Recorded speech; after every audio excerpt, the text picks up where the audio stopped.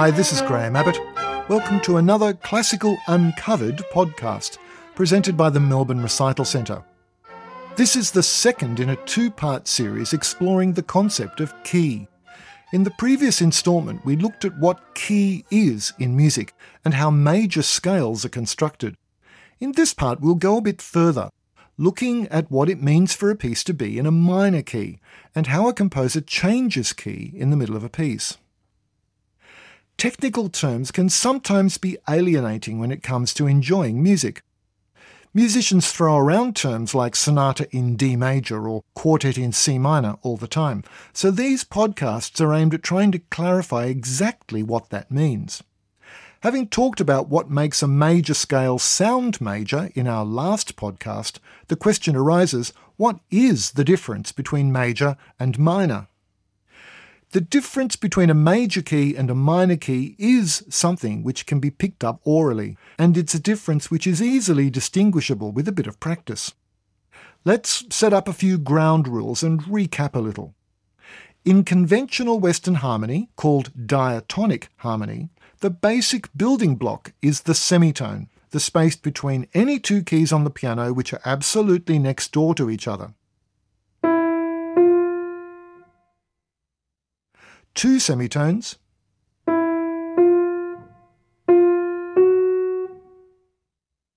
make up a tone. So scales, those little ladders of notes which make up most of the conventional music of the past 400 years, are defined by the way in which tones and semitones are arranged. A major scale sounds the way it does because its 8 notes are arranged in a particular order of tones and semitones. The 7 spaces tucked among the 8 notes are a tone, a semitone, a tone, a tone, a tone, and a semitone.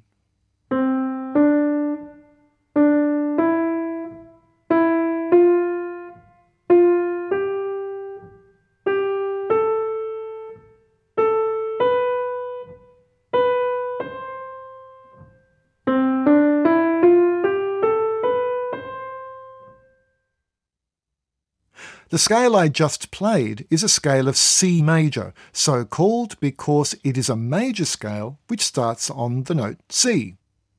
A G major scale has the same pattern of tones and semitones, it just starts on the note G.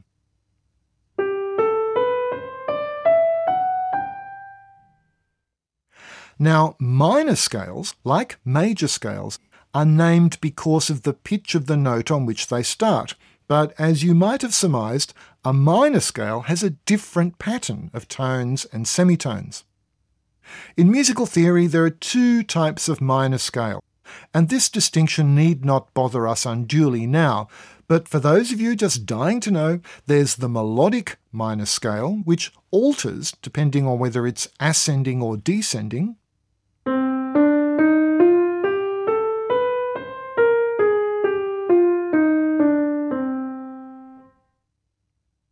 and there's the harmonic minor scale, which is the same regardless of its direction.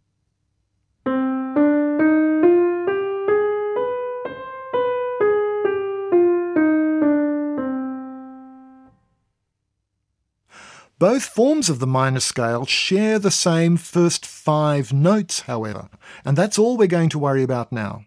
This is because, in terms of harmony, the essential nature of a major or minor sound is established by notes found in the first 5 notes of the scale. In the next 2 things I play on the piano, I want you to focus on the 3rd note of the pattern of 5. Here are the first 5 notes of C major.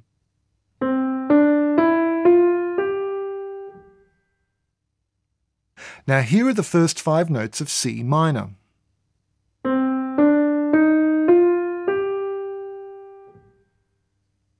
The 5 notes are identical but for the 3rd note. Here they are again, major,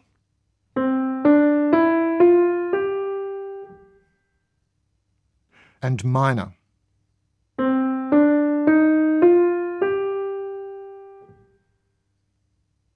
The third note of the minor scale is a semitone lower than the third note of a major scale. This is the essential difference between major and minor tonality, but within that semitonal change there is a world of difference. There's one more musical term I want to explain, and that's chord. A chord is a group of 3 or more notes which sound simultaneously. 2 notes do not make a chord, they make an interval. Hearing just 2 notes doesn't adequately inform us of the music's harmony. You need to hear 3 notes sounding together to know what the harmony is, so it takes 3 or more notes to make a chord. And in terms of harmony, the chord of a particular key is always comprised of the first, third, and fifth notes of the scale.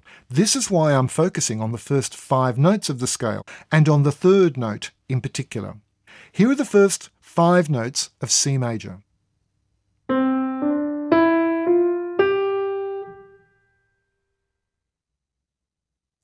And here are the first, third, and fifth notes played separately.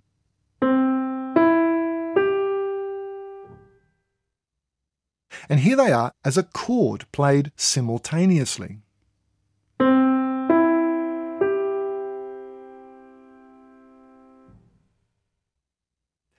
Note that the magical third note of the scale, the one that makes the difference between major and minor, is right in the middle of that chord.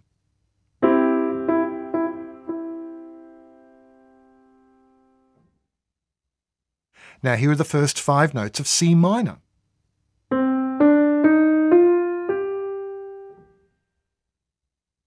And the first, third, and fifth played separately.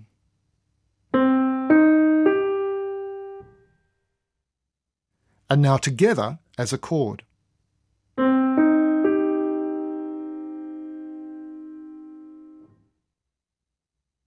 That's a minor chord. The top and bottom notes are the same as those in the C major chord, but the middle one is a semitone lower. That's what makes the chord minor rather than major. C major and C minor.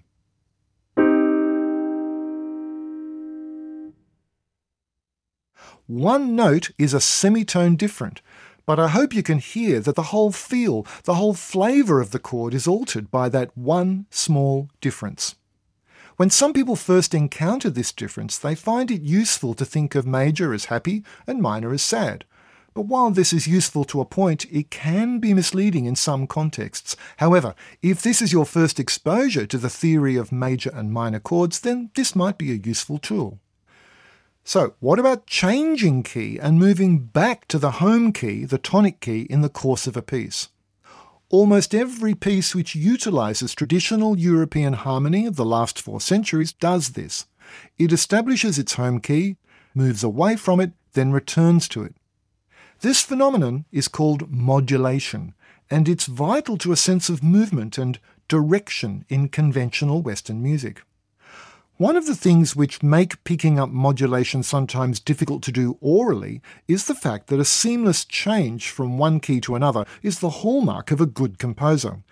Beethoven is an interesting case in point here, though, because even though he was as capable as the next composer of writing a seamless modulation, he saw expressive possibilities, especially in his middle and later works, of writing modulations which have the seams showing, which draw attention to themselves.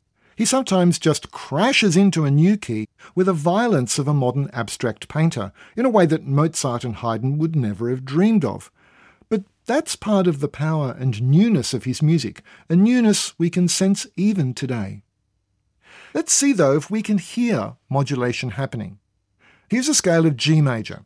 It contains 8 notes with 7 different pitch names: G, A, B, C, D, E, F sharp, and G. This last G is said to be an octave away from the lower G, so the scale spans an octave.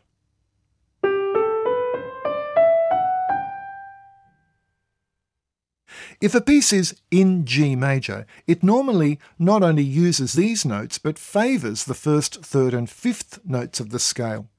As we've discovered just now, in a normal scale, the first, third and fifth notes form what we call the tonic chord of that scale. In the case of G major, the tonic chord is made up of G, B and D. We're going to focus on a little minuet in G major from J.S. Bach's Anna Magdalena notebook. It's often said that Bach wrote it, but it's been known for a very long time now that the actual composer was one Christian Petzold, an organist and composer from Bach's time who was based in Dresden. The home key of G major is firmly established right from the start. Indeed, for the entire first half of the piece, 16 bars, only notes from the G major scale are used.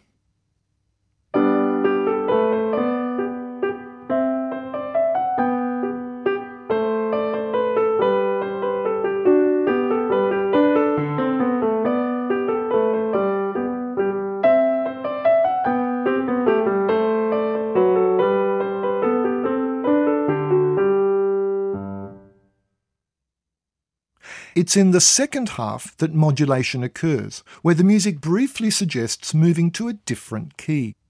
This is done by the composer introducing one note which is not in the G major scale, but which is in the key to which he wants the music to move, in this case D major. We start the second half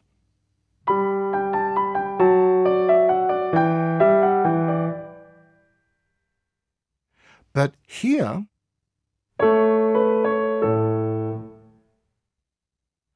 the note C sharp is heard. D major has F sharp and C sharp in its key signature, and by using C sharp in this way, we're made to feel at home in D major rather than G.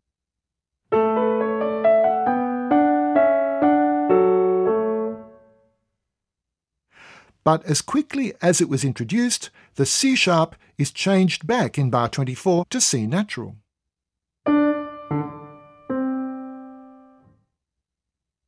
And our ears feel at home again in G major, where the music began, by the time it ends.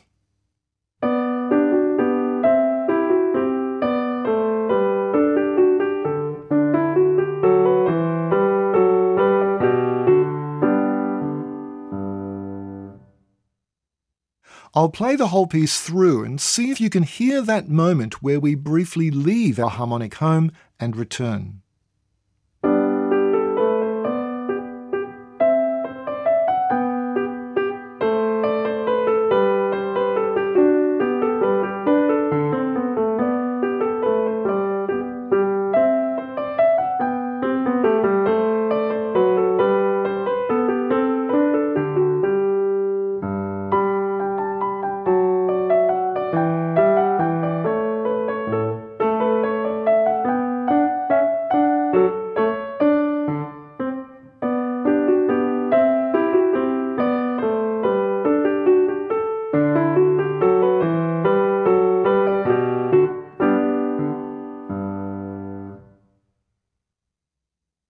Now, the key to which the music moved, D major, is a very special key in terms of its relationship to G major, the home key.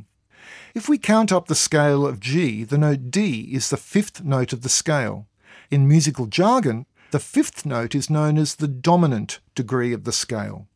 Without going into the reasons why this is so, suffice to say that this relationship of tonic to dominant is very closely connected with the natural phenomenon known as the harmonic series. In any case, the most common and traditional form of modulation when it occurs is from the tonic to the dominant and back again, whether we're talking about Handel oratorios, Bach suites, Haydn quartets, Beethoven symphonies, Mozart operas, and much else besides. When mainstream music doesn't modulate to the dominant, it's always commented upon, so standard and expected is this form of modulation. There's a lot to unpack here, and I hope I've been of some help in clarifying these important concepts.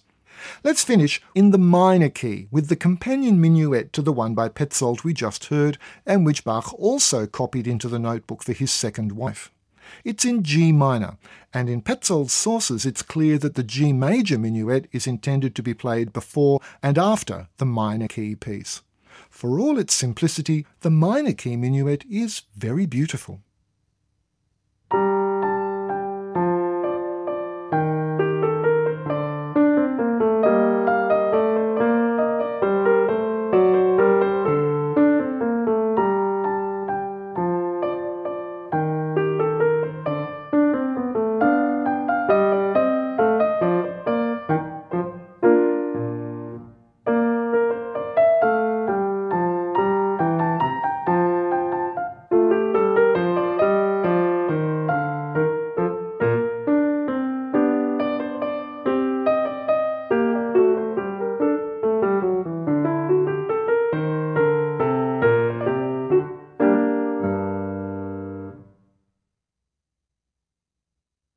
I hope you can join me for the next Classical Uncovered podcast, presented by the Melbourne Recital Centre. Technical production for this podcast was by Duncan Yardley, and my name's Graham Abbott.